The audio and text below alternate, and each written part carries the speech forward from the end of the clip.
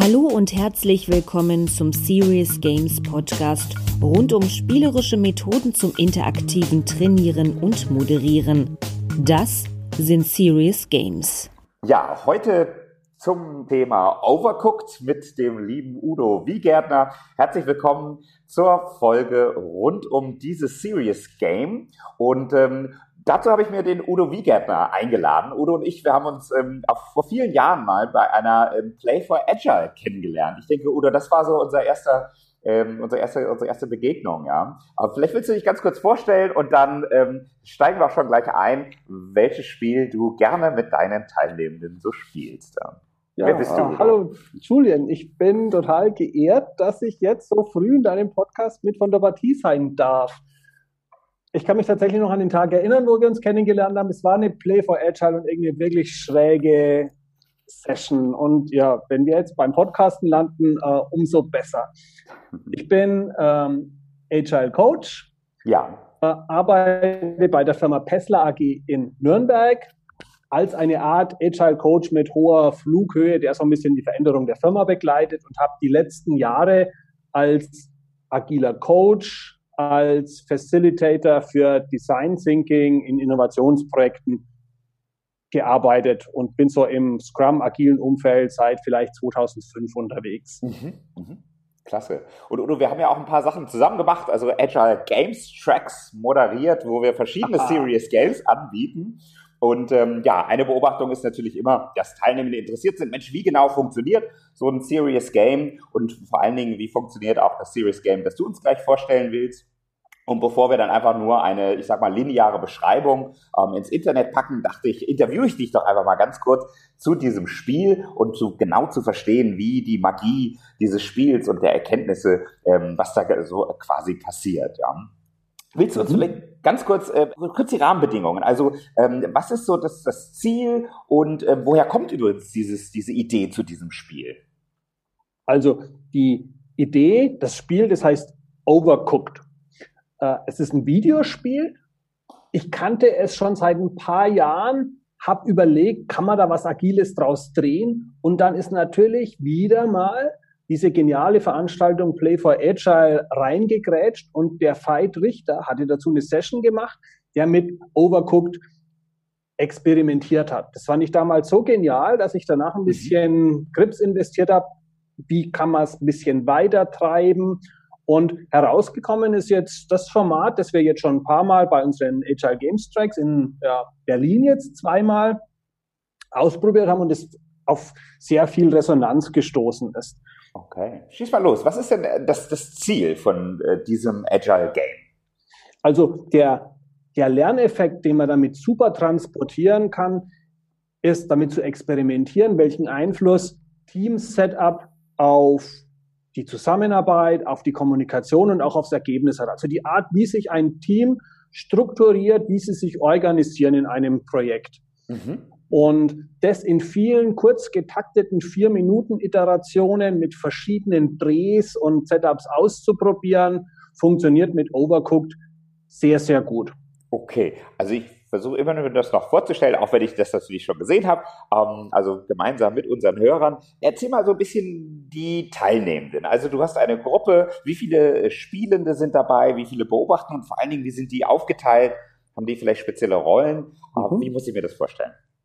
Also, du musst dir vorstellen, dass 4 Leute vor einem Bildschirm sitzen und ein Videospiel machen.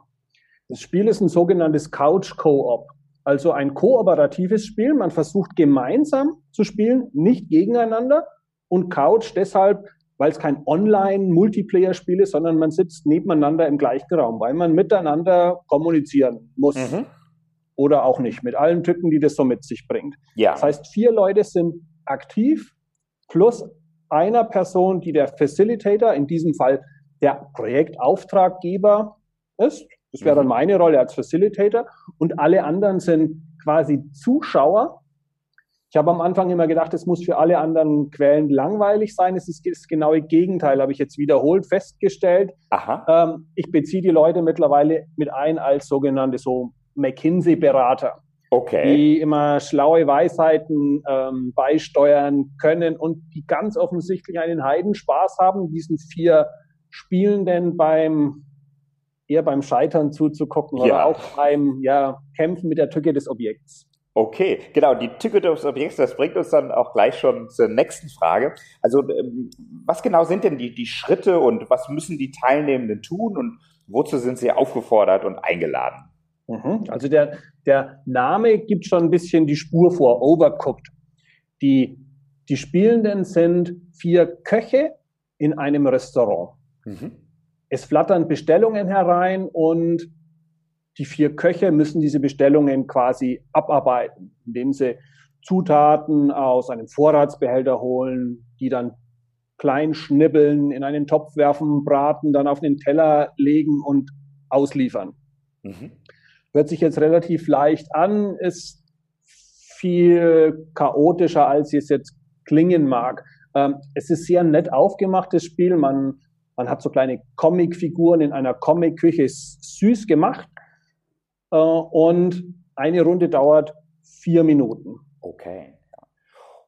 Und es gilt also in diesen 4 Minuten möglichst viele von den Bestellungen, die am oberen Bildrand hereinflattern, die dann zum Beispiel sagen, oh, ich will eine Zwiebelsuppe oder ich will einen Burger mit Salat und Tomate auszuliefern, bevor die Leute wutentbrannt das Restaurant wieder verlassen, sprich die Bestellung verfällt. Und je mehr Bestellungen man in 4 Minuten schafft, desto mehr Punkte kriegt man. Okay, und jeder Spieler steuert quasi eine Person in der Küche. Genau, jeder steuert einen dieser Köche. Jeder kann theoretisch alles machen, von Zutaten holen, über Kleinschneiden, über Ausliefern oder schmutziges Geschirr waschen. Ja. Das macht es eigentlich auch so komplex, weil sich die Leute eben abstimmen müssen. Wer macht denn was und wie organisieren wir uns? Okay, und bevor es losgeht, was ist so deine Anmoderation für dieses Spiel? Also wie gestaltest du die Iterationen und wozu lädst du die Teilnehmenden dann ganz konkret ein? Neben dem Abarbeiten der Bestellungen natürlich. Also meine Einladung ist meistens zweigeteilt. Das Inhaltliche ist immer, lasst uns damit experimentieren, wie verschiedene Team-Setups Einfluss auf unsere Arbeitsergebnisse haben können. Also lasst uns verschiedene Führungs- und Teamstile ausprobieren.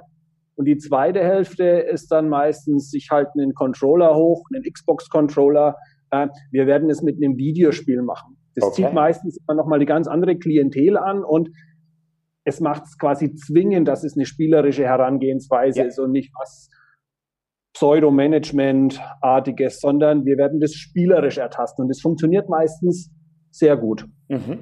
Und mit welchen Organisationsarten und Formen und Führungsstilen experimentiert ihr denn dann? Ich versuche die Leute bewusst am Anfang enger zu guiden. Also die ersten 3, 4 Führungsstile, die gebe ich als Pseudo-Auftraggeber vor und später wird es ein bisschen mehr Freestyle und die Leute können Sachen ausprobieren. Mein Start ist immer, dass ich das Spiel erstmal grob erkläre.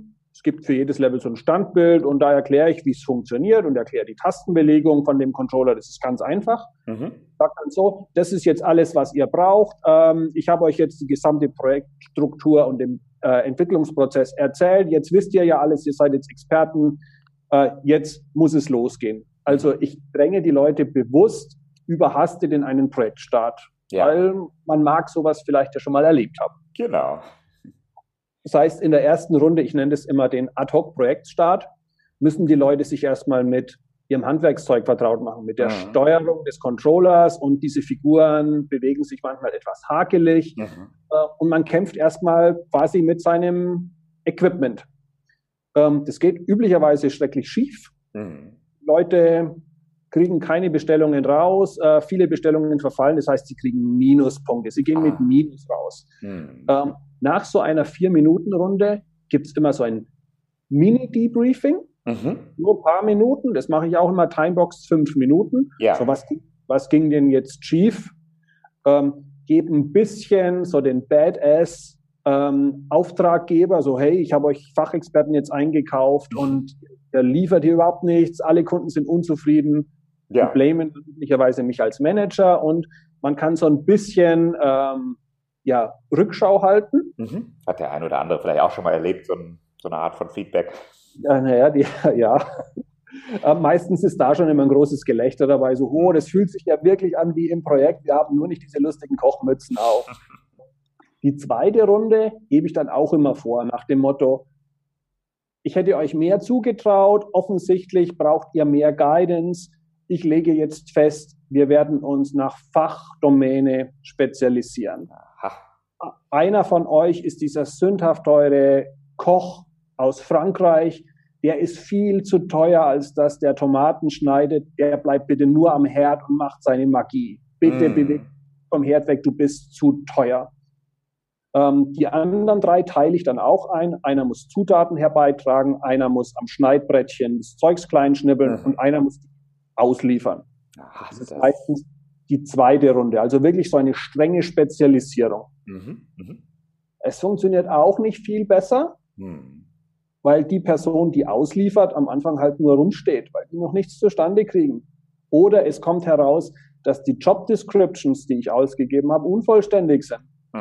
Weil es ist meistens dann nicht klar, wer muss denn die geschnittenen Zutaten jetzt vom Schneidbrett zum Topf tragen. Das heißt, wurde nicht geklärt, die maulen erstmal rum. Ich als Badass-Auftraggeber sage dann, ja, das müsst ihr schon im laufenden Projekt klären. Ein paar Rollen sind überhaupt nicht geklärt. Wenn man nämlich zu langsam ist, fängt auf Feuer. Man muss den mit einem Feuerlöscher löschen. Okay. Und wer Feuerlöschdienst hat, ist den Leuten bei einer steigenden Spezialisierung völlig unklar. Da tendiert man halt zu, oh, not my job und lässt lieber die Küche abfackeln, als sich irgendwie wegzubewegen. Ja. Funktioniert auch nicht so richtig gut.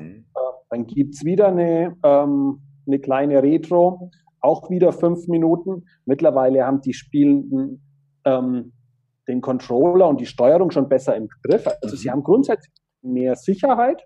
Und ich gebe noch eine dritte Runde vor als Auftraggeber, sagt, das hat jetzt auch nicht funktioniert. Jetzt habe ich diese sündhaft teuren Fachexperten und es funktioniert trotzdem nicht. Offensichtlich habt ihr nicht genug Fokus gehabt. Also lasst es uns doch so machen, dass jeder von euch völligen Fokus auf eine Bestellung kriegt. Ja. Das sind dann diese berühmten Ein-Personen-Projekte. Jeder von euch übernimmt eine Bestellung, vom Anfang bis zum Ende, vom Zutaten holen bis zum Ausliefern. Und bitte konzentriert euch auf euer Projekt, schaut nicht links und rechts, ihr habt den vollen Fokus, ihr müsst genau diesen Kunden glücklich machen. Also Ein-Mann-Projekte.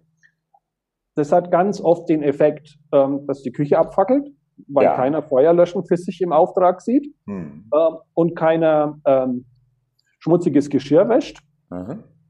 Und man hat nur 2 Töpfe, sind aber 4 Spieler, 4 Köche. Das heißt, 2 Leute stehen rum oder sie kämpfen mit zu wenig Ressourcen. Da kommt dann im Debriefing raus, es ist völlig idiotisch, Ein-Personen-Projekte zu machen, wenn man begrenzte Ressourcen hat, und es ist für das größere Ziel einer Firma kontraproduktiv. Das ist meistens der erste richtig große Aha-Effekt, wie wirklich Ein-Personen-Projekte sind. Und ab dem Zeitpunkt, nach diesen ersten 3, schalte ich in den Freestyle-Modus um. Der Mensch, was wollen wir denn ausprobieren? Was denkt ihr? Liebe McKinsey-Berater im Raum, was würdet ihr vorschlagen? Okay, also hier werden dann die Beobachter auch integriert, Ideen zu geben, Beobachtungen zu spiegeln, um den Prozess zu verbessern. Genau. Die Effekte von diesen McKinsey-Beratern sind auch meistens ganz witzig, weil die ganz oft halt nur total offensichtliche Sachen sagen. So, oh, wenn eure Küche brennt, müsst ihr sie löschen. Das Team der Köche ist dann ganz oft wutentbrannt und sagt, ja, dafür brauchen wir euch nicht, uns Offensichtlichkeiten zu sagen. Ihr müsst uns quasi sagen, was wir verpassen. Die nächsten Runden haben dann so Inhalte wie, lass uns mal Pairs probieren. 2 Leute versuchen so als Team zusammen zu agieren. Oder lasst uns doch mal T-shaped Teams probieren. Wir nehmen diese Fachexperten aus der zweiten Runde. Also jeder hat eine Spezialkompetenz, schaut aber trotzdem links und rechts des Weges und hilft aus. Und dann geht's immer noch mal in 2 Runden selbstorganisierte Teams, einmal komplett selbst organisiert, und dann wird ganz oft mal jemand gebraucht, der als als jemand von oben drauf schaut, also mehr oder weniger ein Scrum Master. Okay, verstehe. Also wenn ich jetzt so mitgezählt habe bei den verschiedenen Iterationen und Runden, also jede Runde hat immer 4 Minuten. Exakt. Und du machst zwischendrin so ein Mini-Debriefing, das maximal dann auch 5 Minuten dauert. Genau. Okay, das heißt also, man könnte sagen, eine Runde plus Debriefing sind wir so bei 8 bis 10 Minuten. Ja. Und wenn wir jetzt uns vorstellen, wir haben 4, 5 Runden, kleine Dinge ausprobiert, vielleicht sogar auch während des Spiels, dass da noch Dinge verändert werden, vorgeschlagen werden, die die Teams versuchen dann zu integrieren? Das passiert. Das müssen sie zum Teil machen. Zum Teil gebe ich auch ein paar Situationen vor. Das können Sachen sein wie, ich tippe in der 3. oder 4. Runde mal jemand an und sage, deine Frau ist schwanger, Elternzeit, du ziehst dich jetzt raus, jemand aus dem Publikum kommt rein, ihr habt noch 1 Minute, um Wissen zu übergeben, dann bist du raus. Verstehe, ja. Und das hat ganz oft zur Folge, dass das Teamgefüge komplett zerbricht, weil die eine Person, die rausgeht, ihr ganzes Wissen nicht übergibt, ihr ist gar nicht bewusst, was sie für Spezialwissen hat. Was sind es noch für Tweaks? Ich gebe mal aus, wir schalten jetzt um auf Null-Fehler-Policy. Ja. Es ist weniger wichtig, wie viele Bestellungen ihr ausliefert, es darf nur keine verfallen. Ja, verstehe. Ab dem Zeitpunkt fällt dann auf, dass niemand die Queue der Bestellungen im Blick hat. Sie arbeiten halt immer nur und schauen, da wird schon jemand Tomatensuppe wollen. Ab diesem Null-Fehler-Policy-Zeitpunkt müssen sie dann mal schauen, welche Verfallszeit haben denn die Bestellungen? Also das sind so Sachen, die man dann als Facilitator Freestyle mit reinbringt. Ja. Da wäre aber die Empfehlung, nicht zu früh, zu viele Schwierigkeiten, die kämpfen schon mit Tomatenschneiden. Verstehe. Und jetzt schauen wir mal vielleicht auf die Teilnehmenden an sich. Also was ist denn, welches Vorwissen sollte man denn mitbringen oder was muss denn aktiviert werden? Und welche Konzepte kennen denn die Teilnehmenden oder woran fühlen sie sich erinnert? Also die Zielgruppe sind quasi alle Leute, die in Projekten arbeiten. Es ist nicht nötig, agile Vorkenntnisse zu haben, in einem Scrum-Team gearbeitet zu haben oder sonst irgendwas. Es ist auch nicht zwingend nötig, dass man schon mal Videospiele gespielt hat. Okay. Ich habe es auch schon mit Leuten gespielt, die jetzt noch nie einen Controller in der Hand hatten.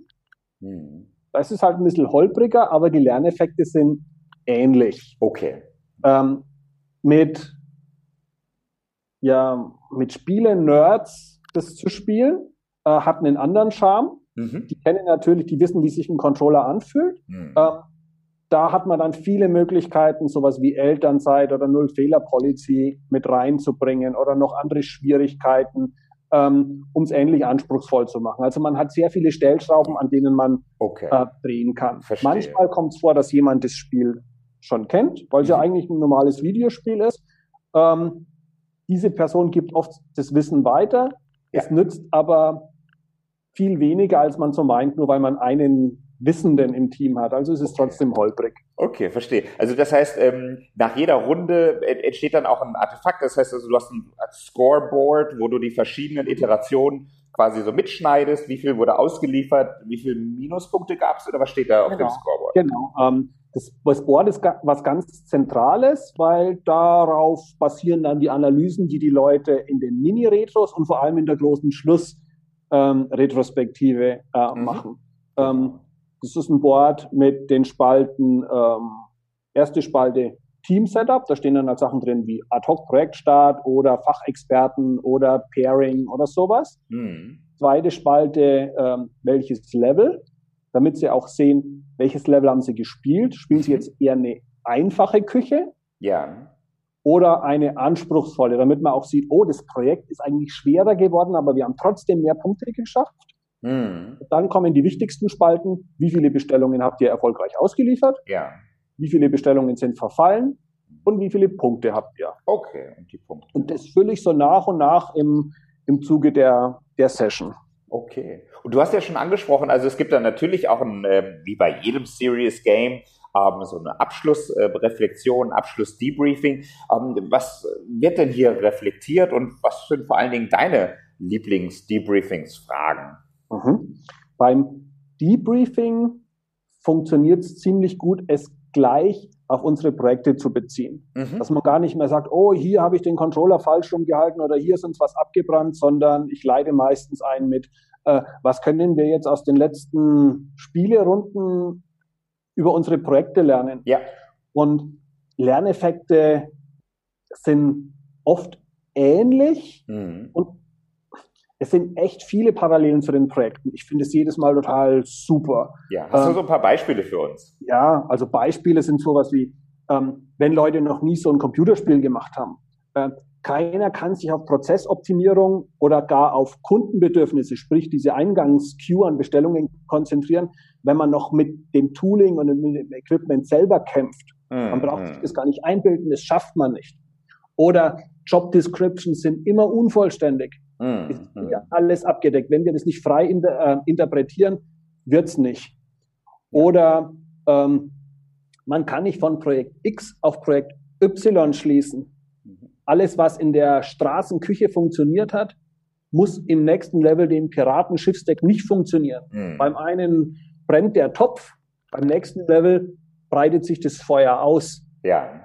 Und wenn man nur die Prozessbeschreibung anschaut, sprich das Standbild von diese Übersichtszeichnung von dem Level, sieht man noch nicht, dass sich das Feuer da ausbreitet. Aber Leute neigen dazu, ihr Wissen zu extrapolieren und sagen, es wird in alle Ewigkeit so sein. Absolut. Oder wenn wir zu viele Sachen auf einmal verändern, stiften wir Chaos und wir wissen nicht mehr, welche von unseren Optimierungen funktioniert hat. Ja, ganz genau. Oder es wird oft unterschätzt, wie viel Einfluss es hat, ein Teammitglied auszutauschen, diese Elternzeitsituation. Ja.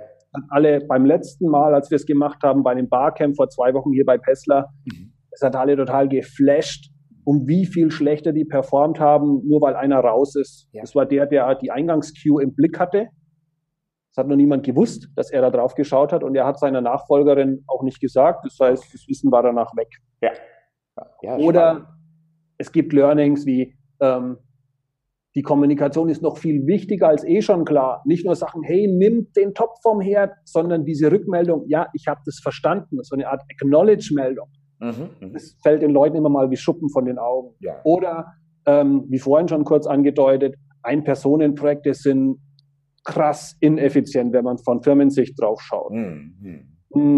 Oder die Leute denken, wir sind schon viel früher optimal. Sie unterschätzen, wie viele Sprints es braucht, bis ein Team aufeinander eingeschwungen ist. Ja. Wenn sie aber aufeinander eingeschwungen ist, nehmen sie sehr entzückt zur Kenntnis, wie sehr sie mit diesem eingegroovten Setting auch ein schwierigeres Projekt irgendwie angehen können. So, sie gehen rein und, lass uns erstmal schauen, wie dieses Projekt funktioniert, was passiert in dieser Küche anders und let's go. Also dieses erstmal orientieren, das ist dann so der hohe Reifezustand. Das ist ziemlich cool dann zu sehen, wie die performen. Also das sind so typische Learnings. Ja, klingt gut. Und wie stellst du dann sicher, dass also das Erlebte und die Erkenntnisse dann tatsächlich auch für zukünftiges Verhalten dann in der Arbeitswelt zur Verfügung stehen, dass das quasi gut transferiert wird? Ja, sicherstellen kann ich es als Facilitator nicht. Meistens ist mein Abschluss so, hey, wenn ihr jetzt aus dieser Session außer dem ganzen Chaos und dem Gelächter nur eine Sache mit rausnehmt, was wäre das denn? So eine Blitzrunde. Ja. Und da fallen dann halt ganz oft, das letzte Mal ist mir sowas im Ohr geblieben wie, ich werde mich das nächste Mal wehren, ein An-Mann-Projekt anzunehmen. Ja. Oder wir haben bald eine Elternzeit im Team, wir müssen mehr Zeit miteinander verbringen, bevor mein Kollege rausgeht. Okay, ja, spannend. Aber ich denke, das ist natürlich der Vorteil, dass, wie du schon beschrieben hast, dass du das Debriefing des Spiels direkt mit den realen Situationen und den Projekterfahrungen der Kollegen. Nochmal, die Kollegen oder die Spielenden, die müssen ja nicht wirklich ein Team sein, ja, die müssen ja noch nicht mal von einer gemeinsamen Firma kommen, sondern die können ja auch wie bei unserem Agile Game Track quasi bunt zusammengewürfelt sein und damit kriegst du halt das Vorwissen der Teilnehmenden gut aktiviert und integriert. funktioniert tatsächlich mit beiden gut, ja, mit fremden Leuten sowieso. Ich habe es auch schon mit Leuten, die sogar im selben Team zusammenarbeiten, gespielt. Da wird total offensichtlich, ob man so einen Alpha-Player im Team hat, der die Kommunikationshoheit übernimmt, der Ansager ist, was aber in diesem Setting überhaupt nicht funktioniert. Der kann noch so oft rumbrüllen, schneide jetzt die Tomate, wenn woanders der Herd brennt, das wird nicht funktionieren. Also funktioniert auch in diesem Setting sehr schön und vor allem, man kann danach sehr augenzwinkernd drüber reden. Ja, das ist gut. Und auch hier wieder ein schönes Beispiel, wie ein Serious Game ja genau diesen Kristallisationspunkt ja auf den Moment und auf den Punkt quasi bringt, ja, und bietet, um dann gemeinsam hier die Learnings zu extrahieren, ja, ein Debriefing zu machen. Gibt es denn Aktivitäten oder Modelle oder Tipps und Tricks, die sich deiner Meinung nach besonders gut vor dem Einsatz dieses Spiels oder direkt im Anschluss eignen? Wenn es funktioniert, setze ich das Spiel so an, dass ich danach das Equipment stehen lassen kann. Weil ganz oft wollen die Leute danach noch ein bisschen weiter experimentieren. Man merkt wirklich, wie in einem gesunden, agilen Team, die Leute sind hungrig. Sie wollen es jetzt schaffen. Sie denken, wir können uns noch besser organisieren. Wir brauchen noch mal 2 Sprints. Ja. Also das ist so ein Tipp. Lass es danach stehen. Ja. Im Vorfeld ist wenig nötig. Man kann gut mit Kaltstart eigentlich anfangen. Okay. Was ich den Leuten vorher meistens mitgebe, ist, ich male zusätzlich zu dem Scoreboard, male ich meistens nochmal so einen schemahaften Controller hin, wo ich die Tasten ein bisschen beschrifte, weil nicht alle das schon in Fleisch und Blut haben, wie jetzt so ein Controller funktioniert. Verstehe. Und so weitere Tipps wären vielleicht noch, auch wenn ihr mehr als 4 Leute im Raum habt in der Session, lasst trotzdem das Team über die Zeit stabil. Auch wenn alle anderen scharf drauf sind, auch mal zu spielen. Die Lerneffekte werden nicht so scharf, weil man nicht weiß, warum sind wir jetzt so schlecht. Ist es, weil wir die Leute durchtauschen? Also dieses Team muss stabil über die Zeit sein. Ja, das zeigt sich da auch in dieser Simulation. Ja, prima. Ich habe mir ja mit dem Podcast auch vorgenommen, so ein bisschen die Spiele im Detail zu betrachten. Was ist denn deiner Meinung nach so die geheime Zutat dieses Spiels und dieses Serious Games? Also was macht's denn aus? Für mich ist es der spielerische Umgang mit Chaos. Das Spiel gibt sich erst gar nicht den Anspruch, jetzt was total Ernsthaftes zu sein, wie viele andere Simulationen. Es macht's Augenzwinkern. Es fängt an mit der comichaften Darstellung der Spielfiguren über diese absurden Settings, Straßenküche oder Piratendeck. Und man muss zusammenarbeiten, auch wenn es einen innerlich zerreißt, wenn man sieht, wie der Kollege mit seinem Topf sehr hanebüchen agiert. Es forciert quasi dieses Teamplay und es ist okay, sich auch mal spielerisch anzubrüllen und zu schreien. Das ist alles sehr augenzwinkernd. Und dieses zu lernen, indem man spielerisch mal sich auch ein bisschen anschnauzt, das finde ich sehr, sehr reizvoll, weil es immer mit einem breiten Grinsen passiert. Und wenn dann ein Team was schafft, dann gibt's Standing Ovations, wenn das Scoreboard ausgefüllt wird, werden die Hände nach oben gerissen und diese Art von Erfolgen zelebrieren, finde ich total überragend. Schön, super, klasse. Udo, vorletzte Frage. Was ist so dein besonderes Erlebnis, das du mit Overcooked hattest? Lass mal überlegen. Also vor 2 Wochen, dieses Barcamp bei Pessler war klasse, weil es waren bestimmt 30 bis 40 Leute im Raum. Und ich hatte, als ich die Session angeboten habe und es haben sich so viele Leute gemeldet, habe ich gedacht, oh Gott, das wird auf jeden Fall scheitern, weil es können ja nur 4 spielen. Es hat sich in dieser Stunde, in dieser Session angefühlt wie in einem Public Viewing bei der Fußball-Weltmeisterschaft 2006. Der ganze Raum hat mitgefiebert. Wir hatten so unbandig viel Spaß. Und alle sind danach mit einem Strahlen raus, einschließlich ich selber. Das hat eine krass verbindende Wirkung gehabt. Und so die absurdeste Situation, das war bei unserem ersten Agile Games Track in Berlin. 2 Damen, die sich offensichtlich vorher nicht kannten, waren in einem Team. Eine konnte mit dem Controller gar nicht so recht umgehen und hat nicht so recht hingekriegt. Und ich habe beobachtet, wie die andere dann wutentbrannt angeschaut hat und gemeint hat, du hattest einen Job. Und der andere ist total klein geworden. Aber ich habe alles geschnitten, ich habe den Topf geholt, ich habe abgespült und trotzdem. Schön. Also die Art, wie man sich reinsaugen lässt in so ein Spiel, hat mich sehr fasziniert bei diesem Overcooked. Schön, klasse. Also immersive, serious Games, leibhaftig sozusagen. Mit all den Dingen, die man daran erkennen kann. Ja, klasse. Mensch, Udo, wer jetzt also neugierig geworden ist und sagt, Mensch, das Spiel oder wo kann ich das nachlesen, können wir da noch ein bisschen was in den Shownotes verlinken? Oder hast du noch einen Tipp, wo man mal suchen sollte? Ja, also ich bin gerade dieser Tage dabei, das, was wir jetzt gerade auch besprochen haben, mal niederzuschreiben und auf Tasty Cupcakes zu packen. Klasse. Vielleicht habe ich es ja online, bis der Podcast mal veröffentlicht ist. Ja. Ansonsten sucht einfach mal nach Overcooked. Das Spiel kostet ungefähr 15 €. Ja. Gibt es für Windows-PC, da läuft es dann über die Plattform Steam. Es gibt es für die PlayStation 4, für Switch, für Xbox. Es gibt es nicht für Mac OS, auch nicht über Steam.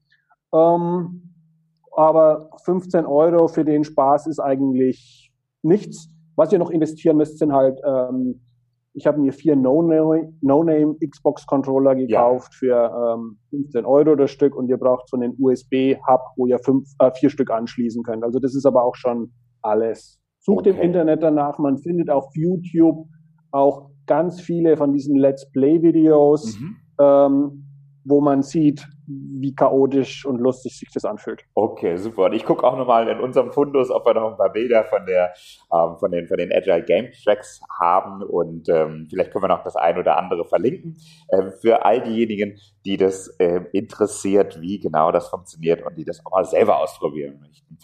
Udo, an dieser Stelle erstmal vielen, vielen, vielen Dank für diese Einblicke in das Overcooked-Spiel und deine Variation und das Debriefing und wie aus dem Serious Game dann Erkenntnisse und Verbesserungen für die reale Projektwelt extrahiert werden können. An dieser Stelle, bedanke ich mich auch fürs Zuhören.